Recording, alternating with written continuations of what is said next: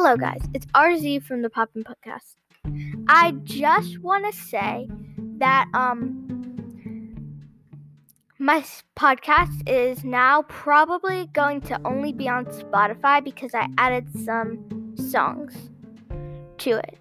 Like the songs I added were "Can't Dance" by Meghan Trainor, and Alexander Hamilton was also my last one as a little surprise. Don't tell anyone. And I also put in my podcast the American Idol episode, which means I put Grace Kinsler, Casey Bishop, Willie Spence, and Chase Beckham's songs in it. So that was another 4 songs on Spotify. So I hope you listen to me, keep listening to me on Spotify. And if you don't have Spotify, I'll put the Spotify link in the description below so you could go see my Spotify podcast. So I'll see you in the next podcast episode. Bye.